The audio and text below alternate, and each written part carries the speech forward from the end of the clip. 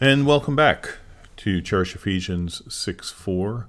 The title of this week's article is The Impossibility of Believing in Jesus Christ. As you may know, I recently decided to create an online commentary on the book of John for people who are not familiar with the Bible.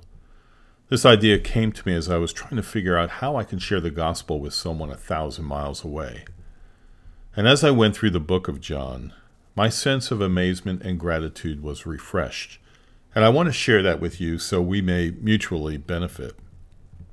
I don't know if you had the same sense of how things might work with God before you became a Christian.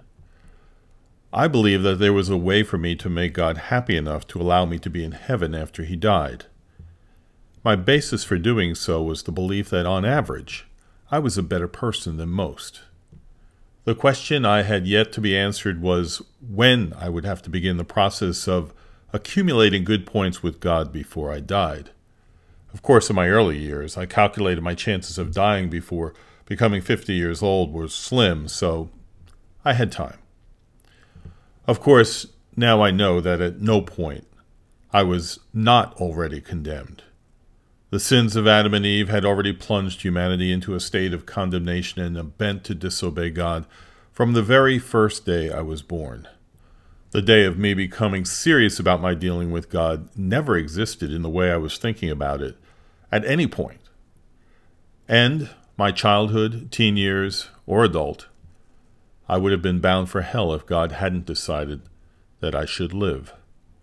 John quotes Jesus in chapter 3, verses 17 through 18. For God did not send his Son into the world to condemn the world, but in order that the world might be saved through him. Whoever believes in him is not condemned, but whoever does not believe is condemned already, because he has not believed in the name of the only Son of God.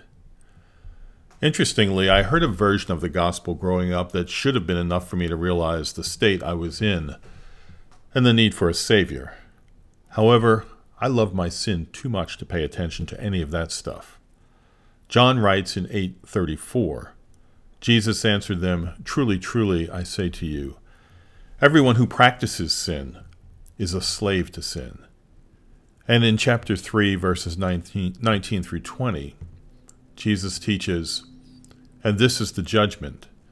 The light has come into the world, and people love the darkness rather than the light, because their works were evil.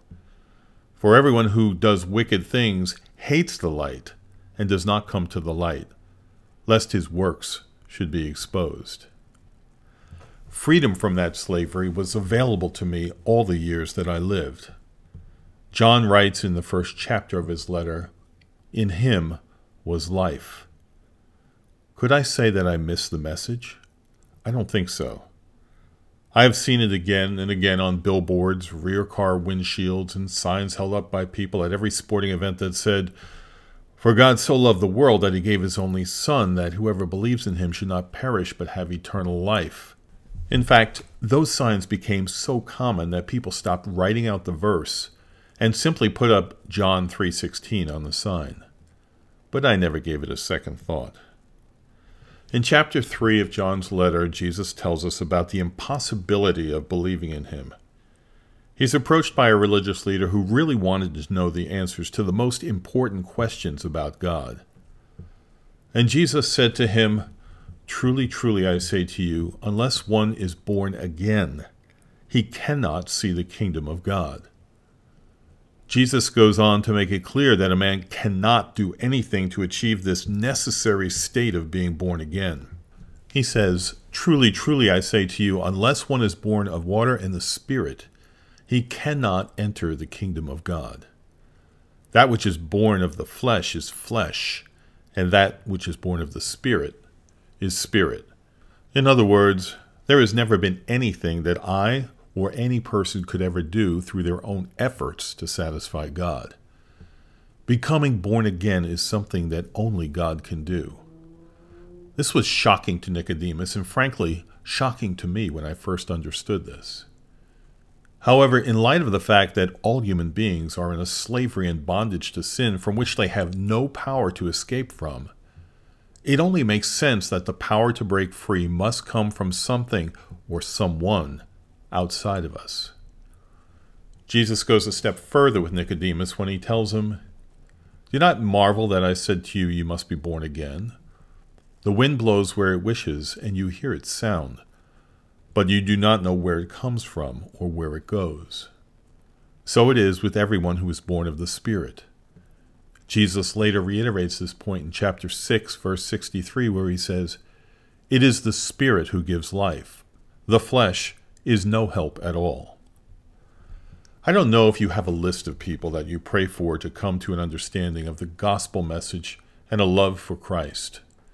My wife and I have a handful of people on our prayer list that we're pleading with God to send His Spirit like a wind blowing into the hearts of these loved ones. We pray for one married couple who are counting on their moralistic lifestyle, a person who has developed his own version of Christianity, a man who is looking forward to reincarnation, several people who are basing their future on God weighing the scales of their life on the good side, another married couple whose God is money, a person who interprets the Bible literally to a fault, a person who simply does not know anything about the gospel, and a person who says she follows Jesus, but she doesn't do anything in her life that Jesus has commanded his followers to do. All of these people believe that everything is going to work out for them. They are walking toward a cliff with blinders on. And as I thought about the words of Jesus, our prayer list, myself and my wife, I was struck again by Paul's words in Ephesians chapter 2, verses 1 through 4, where he reminds me that we were just like them.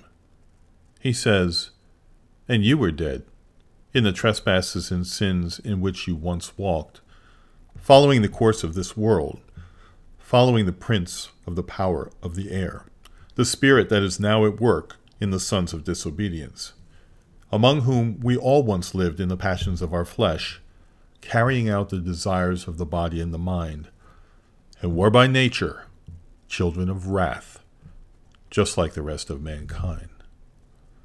As I tried to process all of these truths, I could not avoid the question, why did the Spirit, quote-unquote, blow in my direction, as it were, and give me a new heart? I was just as blinded to the truth as all of these other people. But the Spirit gave me a new life, a life and mind that could now understand the things that Jesus said were true. And I ran as fast as I could to Him. The answer to the question why is locked up in the mind of God. We know that whatever He does not act out of compulsion, but only out of His own good pleasure. I sure would like to understand that more, but He has chosen not to reveal those kinds of answers to His children.